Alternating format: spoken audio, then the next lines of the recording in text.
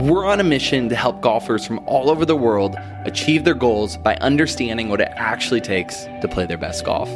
We're talking with leading instructors, researchers, and players themselves to find what is actually working.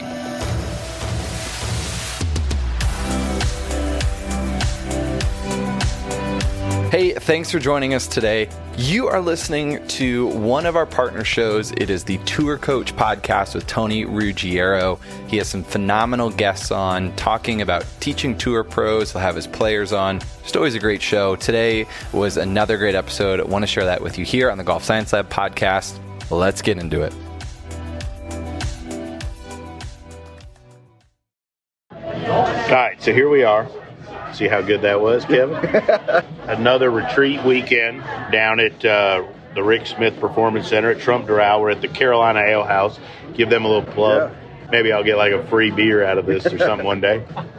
Ian Highfield with us. First time I've been able to work with Ian. Yep. Super excited about that. It's been pretty cool. Good friend Kevin Sprecher. Yep. We've got multiple Kevins in. And then Kevin Kirk, my buddy, who's here. And Kev, it was cool. That's the first time I've gotten to teach with you. I mean, we've done some stuff, but like where we taught a whole day together, us, and we didn't mess anybody up too bad. So I think we did all right. Yeah, I mean, Kevin brought down a great group of kids, and right. I think they were all pretty far along. So I mean, there wasn't much for us to do except just try to reinforce some of the stuff that he was working on. But it was great to be able to kind of get in there with you, and we can kind of look at the swings, pull the hood of the car up, and talk shop a little bit, and try to figure out, okay, what can we do to make this better? So it was a great weekend for me. I've had a blast, and appreciate Kevin and Ian bringing everybody down, and I just tell you, you're always welcome back to bringing that group of kids back anytime. So, that's awesome. It's awesome. Yeah. Look, I enjoy it. I think a lot of the kids, they're still talking about the stuff that we did last year. Right. When we worked together, and how some of the things that you told them they're working on, and it works right along the way what I teach, and I love exposing my students to other teachers, because nobody, like us, we were talking about before, nobody knows it all. Right. And so for them to hear something similar but from a different way, from a different background, was just really helpful for me. Let's get Ian's opinion on this, and I'm gonna go around the room here, around the table. What do you think about getting other opinions and stuff? I think it's healthy. Kevin knows this. Sprecher knows this. Like I've brought plenty of my professional players down and asked Kirk to sit in and watch them with me and give opinions. Yeah. We've had some that are struggling, and I've said, hey, like, I'm stumped. Like, what, and maybe where I want to take this, because it always kind of happens this way, like, is I wonder if maybe coaching in the future, is it healthy, and will it go that way where maybe we ask for more help than just one guy standing out there on an island doing everything himself, right? What do you think? Yeah, I think it's happening a bit now anyway, because it's becoming kind of like a team sport. So I'm super dependent on you guys, right? You guys today, and yesterday you looked at the swing mechanics, gave in-depth analysis, and when the kids came to my station, they can clearly articulate, okay, yeah, this is what the guys want me to work on. And then I'm putting them into a task, or I'm giving them drills that actually help them do that. Right. So for me, I can't work on my own. I'm dependent on being a part of a team with you guys. Then probably an extension of that is a physical trainer. And then an extension of that might be a stats guy.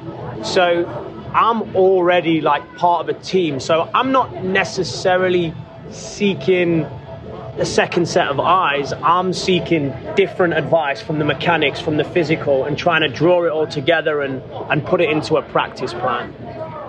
Kevin, what do you think? I mean, do you think that's something that, I'm just curious, your thoughts. You've taught many or more tour players than me. I'm just curious how it's going to go. I think the idea of team coaching is here to stay. I think it's clearly a better way to do it, but it does require discipline. And the discipline that's required is that there has to be, in golf, it's so interesting, and particularly on the PGA Tour, you'll have a player who has a strength coach, a swing coach, a short game coach, a physio, have 6 or 7 people that all report directly to the player. And the problem with that is that the player, it floods the player with too much information. Yeah. And so I think that probably the future of it is maybe developing a model where you have all the service providers, and the service providers actually report to a head coach like they do in other sports. Yeah. And so that the information can be managed and processed and not blow the people's heads up that we're trying to coach. Yeah. And I think, in the situation that Kevin is clearly the head coach, right? And we all know that and respect that. So that's why this can work great. So it's like, what have you and Kevin been working on? Let's try to support them, right? But in the real world out there, a lot of the kids are dragging around these teams of people that are bombarding their brains with all this information. And so how do we as coaches stop that? Because I've dealt with that, right? And I think as you go up the ladder, it gets harder, because I think as you go up the ladder, you've got agents, parents, wives, you got lots of influencers, shit, right? That's a good word. Influencers. I'd have gone something different, but influence is a good one, right? I think that's one of the challenges of what we do. And it's tough with kids, it gets tougher with college players, and it gets harder with tour players. But how do you, as a player or a coach, how do you battle that? I think it really kind of goes back to the idea that when you're dealing with a coach or an athlete, there's an ecosystem around that player. And there's always one influencer that you have to figure out who that person is and try to manage that one person, because they can turn the ship upside down in a heartbeat. Right? Yeah. So sometimes it's a sibling, sometimes it's an uncle, sometimes it's a parent, but you need to figure out who that person is and get them on board as quickly as possible and make sure they're part of the discussion, that they feel like they're kind of included in kind of what's going on. Because if the second they don't feel that, they will derail it. I've experienced that. I've watched it happen at all levels of golf. And so I think that, being more disciplined with the way we manage our teams and try to make sure that when we're looking at the ecosystem, trying to identify the influencer, who's the person that has the most influence on that person, and make sure that we onboard them into the discussion. They actually have to become part of the team. I think in teaching in general, there's a lot of info out there. I had a young teacher, I may have told you this, Kevin, but I had a young teacher call me not long ago and said, hey, I've taken X certification, X certification, X certification, X certification, and I feel like my business is worse and I'm a worse teacher. And he asked me advice, and I said, I think you need to sit down and you need to really organize what you think, right? And I think that's the danger with these teams, is there's no organization. Everybody's spewing stuff in, right? And what do you, from your point of view? So that in a way, that's not necessarily a team, right? That's individuals providing information. I think if you look at this camp that we've done, we operated as a team. We knew we operated together. We had 3 different pods. People rotated through the pod. Everyone knew what their role was within that pod. I didn't start coaching swing mechanics or fitness when you guys told me, hey, specifically it's effective practice. So I think if the team communicates and they do, like you said, have a CEO or someone at the top, I think it's efficient. I think it's dangerous when it's not a team and it's 7 or 8 individuals all putting the information. That's good. That's the problem. Yeah. And with these events and these things, and I work with a lot of different people. I build teams around my players. I try to find people that I trust, so that I know they're going to follow my lead, basically. And so I chose you because I trust you, and I know, and Kevin was there, and I know Kevin's background. I trust him. Ian and I have worked fabulously over the last 5 years with many different players.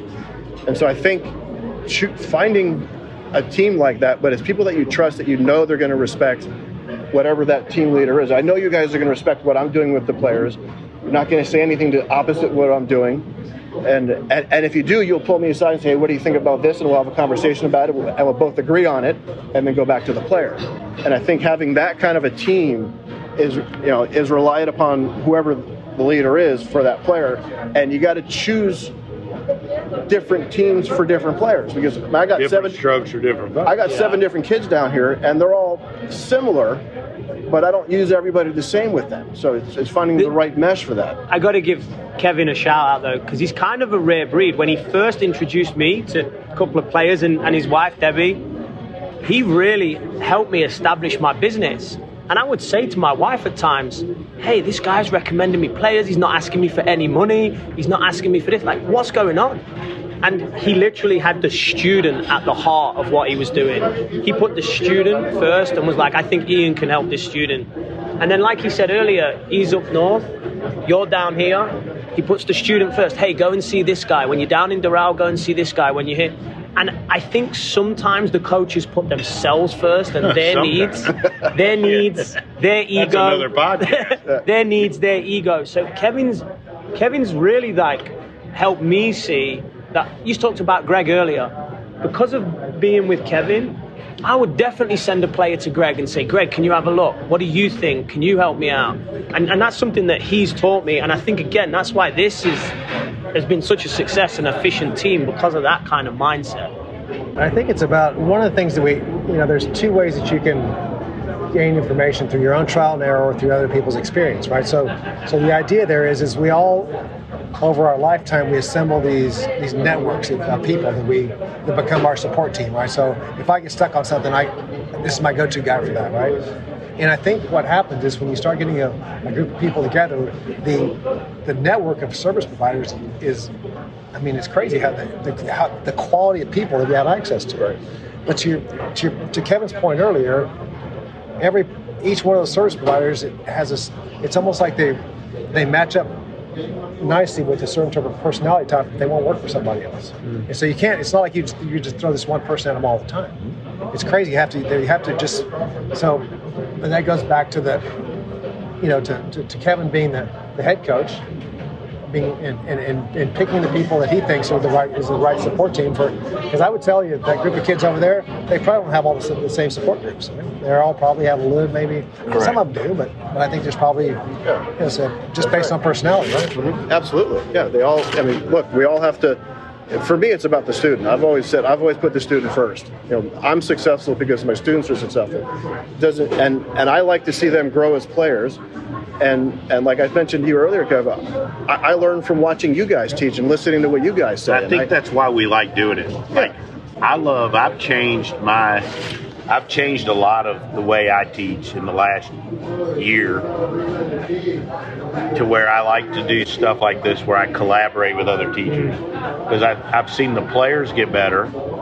I use this loosely. Like, I feel like I've gotten better, right?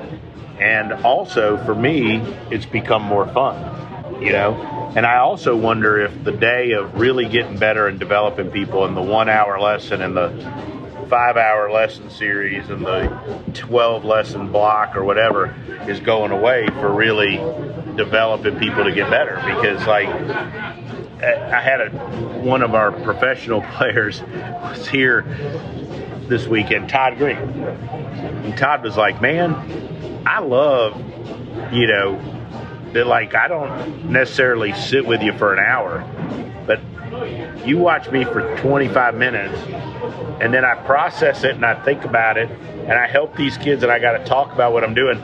Then I come at the end of the day and for 30 minutes we work and then you go watch me on the golf course. And so what I'm saying, like, and this might be an Ian question, but like, is that a better way to learn than you go into somebody hammers you for 2 hours straight? Yeah. And then you're on your own? The simple answer, yeah.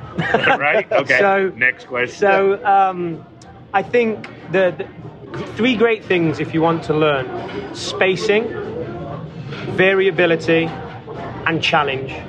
So if you're going to learn something, you need time between repetitions. Mm-hmm. So 25 minutes, go away, do something else. There's variability, there's space. Come back. Now you remind that person of that information. Hey, this is what we discussed earlier.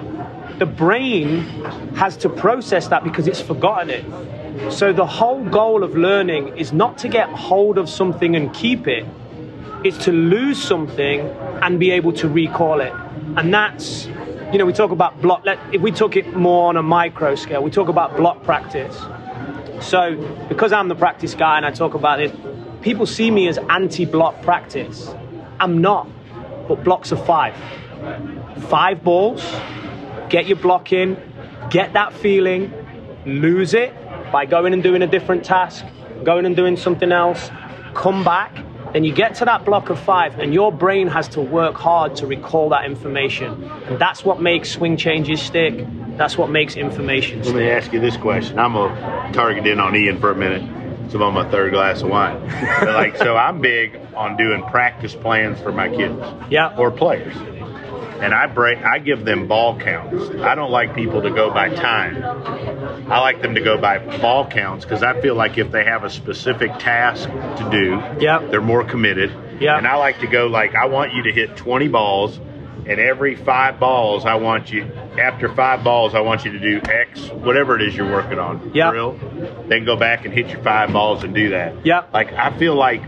I feel like you can take a person and give them 40 balls, they count them out, and it's going to take them way longer, and they're going to get more out of it because they're actually paying attention to what the hell they do. But if you say, go in, I want you to go work on this for an hour, they ain't doing it. So I got something to bring to the discussion. I think really ultimately what we're trying to develop with the players is competence, right? It's just competence. We want them to be competent.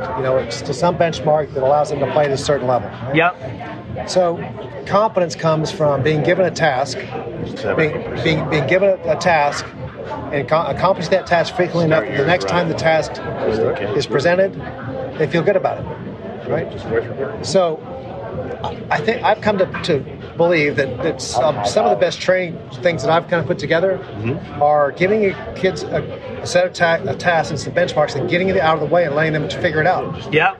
With the least amount of invasive, And so the learning becomes more organic, it's more meaningful, and it's much less invasive. I don't have to repattern their entire swing to try to help to create the desired outcome. Yeah, I think so. There you would talk about instead of instruction, you're creating an environment, and you're trusting that player is going to self-organize in that environment. Now, if they can't, that's when you can step in and be a coach, right? Yeah, they can hold their hand up and say, I need help. Yes, correct.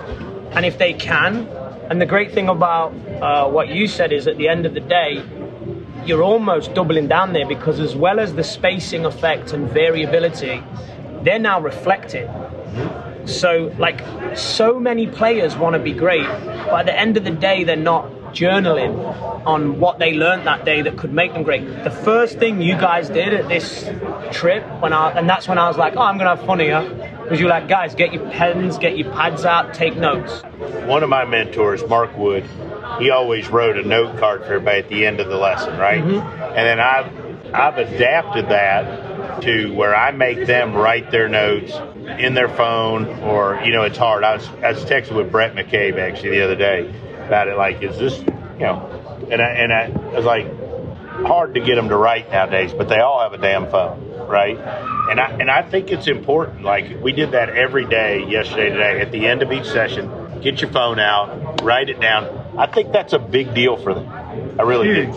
Yeah, I would agree. You gotta I guess some would say, and I don't know how accurate this is, close the learning loop. And again, you want time. There's nothing accurate in this podcast. You want time. So I always actually talk about PAR. P is plan, A is act, R is reflect. So in practice, we're going to make PAR. Now, when these kids turn up, we've done the P, right? We've done the plan. They act it out. So in that environment, like you were talking about, they're acting it out, and we can step in and we can help them find solutions. And then it's done. And then they go away. They eat their food, they go on their Instagram, they do whatever. And then that last part, that reflection, again, because there's been time, the spacing effect, and there's been variability in task, they have to challenge their working memory to recall what they did today. So it's far more powerful than coming for 1 hour, getting the information, shelling balls for an hour, thinking you've ingrained something and leaving. All the learning scientists will tell you that's ineffective. I've had multiple tour players, college players, and juniors tell me when I thought a weekend wasn't good, right? We all get to the end of these weekends sometimes and we feel like maybe we didn't give them enough time. But I've had multiple times where they've said, man, that was the best weekend ever. And I'm like, what? They're like, man, I got to see you for 15, 20 minutes, ask a question, you filmed me, you showed me something, and then you shoved my ass out the door and I went to work on it. And then 2 hours later, I got to come in and ask a question about it and go do it. And I think there's got to be some validity to that. Yeah, I think that it's that taking ownership of their learning, and where they're given some information. They have to kind of go out there and find meaning in it, try to and try to get themselves organized about it, around how to execute. So I do think that I've moved to more in my coaching more of an organic form, where I try to give them more space to take that on and not try to steer it too hard. You know? Right. So here's the compass heading, right? You're clear on where we're going. You're clear on all right, so here's the tasks that are associated with you, and you accomplish those tasks frequently enough, you'll develop some confidence, okay? I'm going to get out of the way, I'm going to let you go try that for a while, okay? And see if you can organize around it. If you could, then great. If not, hold your hand up, and then we'll come back in and gather up and try it again. And I had a tour player today call me and say, hey, been working hard, I hadn't played great. Basically, I need to just go play for a month is what we agreed on, right? I know you're going to come up this week, watch play field, like, I don't need any info, go play golf. And I think that, like, people are scared of that, right? Like, people are scared of, oh, well, they don't need me. You said something to me, I don't know, a couple weeks ago, we were talking about something on the phone, you're like, if we do our job, we teach our way out of a job, right? But I think, like, we give them a bunch of info, and I think sometimes you got to step back and give them some time, you know? And I think I did that with Richie, actually. Like, wanted to make a change. We gave him a bunch of info. Didn't play great. Swing's looking better on video, but he doesn't know how to play with it yet. I think it's healthy to let people go play for 3-4 weeks. I also think one of the mistakes, I'm that guy that's got the every week at the same hour. I'm by the hour up in New York. But I think the mistake that young teachers make is they feel like someone's coming to them. They have to teach them something, maybe even something new. And a lot of my stuff is, what did we do the last time? And if they don't remember, well, here's what we did. And it's 15 minutes of teaching and 45 minutes of supervised practice. And watch them do it. But that's okay. And I think that's what I'm saying. I think it's great. I think young teachers are always afraid of not saying something new. I remember I was working with Faxon a long, long time ago, and Bob Rotella was there. And Rotella was saying to Faxon, because what do you expect from coaches? See, every time you go there, you expect them to tell you something different. And there's nothing different. It's the same thing. You're just looking for something, something different to hear. But it's not there. So I think the players are always thinking, I ask these kids, what do you want to work on when they come to see me? And I get a blank face. They're just there because their parents told them to come there, or they were told to take a lesson.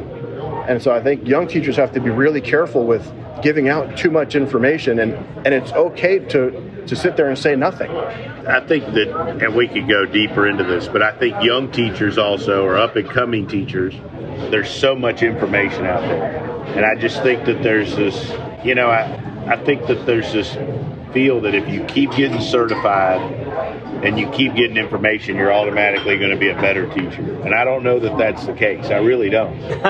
Yeah. I think. What are you laughing at, Ian? You do know that that's not the case. I mean, I like to pretend sometimes I don't have an answer. I think you have to have a basic philosophy of what you want to know or what you want to teach. Like, I go all these certifications as well, but I just take little bits and pieces out of it, and because I want to hear what they have to say, and I want to incorporate it into what I'm doing. It's not going to change my shift in the way I teach, right, and anything like that. And one of the things, I worked for Jim McLean for 25 years, and one of the things I really respect about Jim, and you watch him, he's teaching the same stuff today as he was when I started working for him 30 years ago or 25 years ago. And I respect him for that. A lot of other coaches will completely shift plans and philosophies and do different things. And that's one of the things I respect in Jim. And I've incorporated that into myself is I'll take stuff that I learned from Kevin and from Tony and other stuff from Ian and build it into my philosophy. But my core stuff hasn't changed in 20 years. That's why you're good, though. And you have an identity as a teacher, right? Like, players have to have an identity as a player. They have to be comfortable with the way they're going to go about their business. Like Bryson versus Koepka were two very different identities.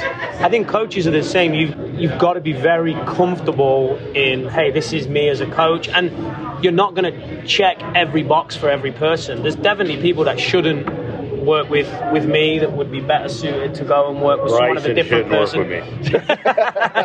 Yeah, there you go. I want to go back to that idea about the young coaches. I do think that we're in an era now where it's all about evidence-based coaching. It's all about objectivity.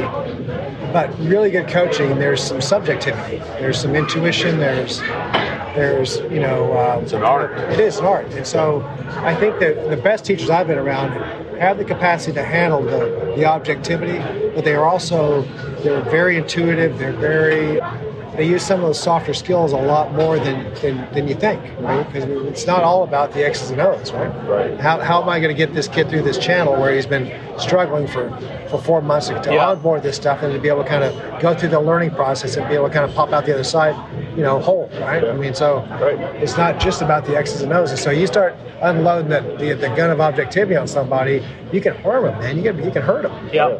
So it's you need to be honest with them, but man, you got to be careful. You're dealing with human beings. Yeah, very true. And I think we get it. Somebody asked me this. You and I've touched on it briefly, Kirk, and that like with all the science, and I think the information's great, but I also think how it's dispensed to a person is important. Somebody asked me this evening about like what I thought of 3D and this, that, and the other, and I said I think it's great, but I prefer it to be the info to be gathered and kind of explained and given to me, and me dispense it to the student instead of it coming out of a fire hydrant at a player where everything's given to them and they hear everything, right? And I think that technology is a challenge for us because that's another avenue that we have to navigate and say like, hey, and sometimes 3D doesn't match with a tour average or what somebody is, but it's how they play their best golf. I mean, a lot of technology is based on modeling to begin with, right? So there's some assumptions that are being made that may or may not be applicable, right? So it's always an n equals 1 in my mind. It's always a population of 1. Absolutely. And so you got to start with this individual. I mean, I keep going back to Jim Furyk. Jim Furyk blows my mind. I mean, best player of his era, completely competent in everything he does. Nothing looks like golf. Yeah. No. I mean, he blows apart everything, right? Yep. And I swear to God that if that kid would have showed up in my office, I would have ruined him. I know I would have. Really? Yeah, I mean, because I didn't have the discipline. It didn't look right to me. Right? Nothing that, and I would have immediately said, you just can't do that. So I'm at a point now where I can see it differently. I mean, if you're competent, my job is to understand how you do it and try to support that. And going back to Tony's comment about the 3D, that technology, it's just a training tool. That you bring in an expert to do 3D, whatever, they're just a high-tech training tool. But but the information, like I agree with you, it has to come from the coach. The training tool tell me what the information is. Let me decide what's good for my player and what's not good for my player. So it goes back to the idea that there's a case manager or some sort of head coach. Right. You're right on that. It goes right back to what you said. Because it has to go back through somebody who can decipher, right? Absolutely. And Colby Touye said this to me once. We were having a conversation. It may have been on, but he's like, the best success we've had is when the swing coach is the CEO, and everybody knows their lane and it goes there. Yep. But every time it falls apart, a player falls off the list, off the rocker, and everybody gets fired, is when somebody other than the head coach starts talking to the player and thinking they got a better idea. Yep. And it never ends well. Yeah. How good of friends, how good a dude they are, whatever, it never ends well, right? Like, it just doesn't, right? It always works best when everything funnels through it. So golf is the only sport in the world where we coach that way. If you look at football, soccer, whatever sport, baseball, there's a head coach, and all the coaches report back to the head coach. All the service providers and assistant coaches report back to the head coach. They don't report to the player. Yeah. In golf, we're all trying to get the players' attention. And we compete for it. It's the most ridiculous thing I've ever seen. I think that's why one of the best training aids would be Coach Now. Yeah, people talk about training aids and immediately they'll go to something they put on their club or whatever. But Coach Now creates absolute transparency. It allows the player to write, plan, act, reflect, like we said before. It allows me to see it, allows you to see it, allows Kevin to see it, allows Tony to see it. It's like a locker where you can store all the information. Correct. If someone weighs in, we all see it. Correct. So at core, where I'm at, all our kids are on Coach Now, and it's probably the best environment where coaches haven't got territorial over junior golfers. Because if a kid comes up and says, hey, coach, can you help me out? They'll look in the Coach Now. Before they give any information, they'll look in the Coach Now, and they'll look at what their main coach or their mentor, they'll look at the pathway they're on, and they'll just support that pathway. So it's assigning a case manager. Yeah. Letting that case manager manage the team, right? Manage the distribution of the information, periodize that, and make sure, hey, listen, I'm going to be calling you 3 months from now, but right now I need you to sit tight. We got to get these other things done. Okay? And once we get into this next phase, this preseason, I'm going to need you to step in and help. Okay, but for right now, you're not off the team. I just need you to sit tight and let us get this other work done, right?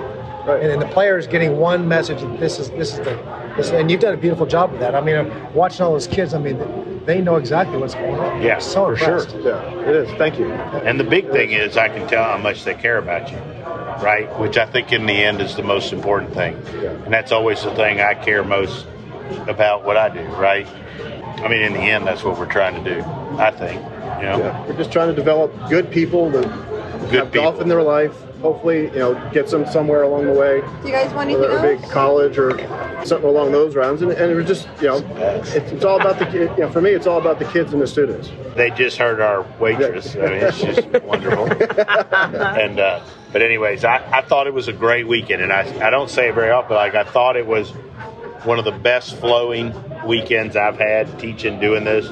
I've done these retreats for several years, been bringing them down here to Kevin and Rick's place for since December, and it has flowed beautiful. Ian, man, it's been awesome. I'm looking forward to tomorrow. I'm kind of pumped. I'm going to let you do it all, but at least I'm honest. Kevin, it was fun teaching with you. It was fun today. Yeah. Kirk, man, we had a blast. It's really fun. We messed them up quick. I like that. I'm looking forward to working with Kirk tomorrow. Listening to him talk to the players. That'd be good. And I love the way we've had a chance. Everybody's had a chance to kind of hang out together. Yeah, I learned that actually in my early years of teaching. Rob Akins, good friend Rob, did a junior thing up in Nashville, and he invited like 4 or 5 top teachers, top 100 guys, whatever, and they got to bring their assistants. And Rob took their assistants and put them with other teachers so you couldn't teach with the guy you were with. Wow. And it was genius. Yeah, it's a great idea. And I was so scared to death. I was with Tom Ness, and I mean, never spoke. And I was worried to death because he's a genius. And then he broke the ice. He told me, we were walking up to this player. I'm going to end the podcast with this. We're walking up to this kid, and before he goes, what are you thinking? I was stammering. And he goes, come on, you can't him up so bad I can't fix him. That's how he started the thing for me, and the rest is history. But awesome. Brilliant. Ian, great to teach with you and hang out with you. Spreck, you're the best as always. We'll do this again. Kirk, man, can't thank you enough for the opportunity to be down here. Look, if people are out there and you want to come have a good time, come have a fun time down here and learn the game with me and Kirk down here at Rick Smith and Trump Doral for one of our retreats, and we'll be back next week.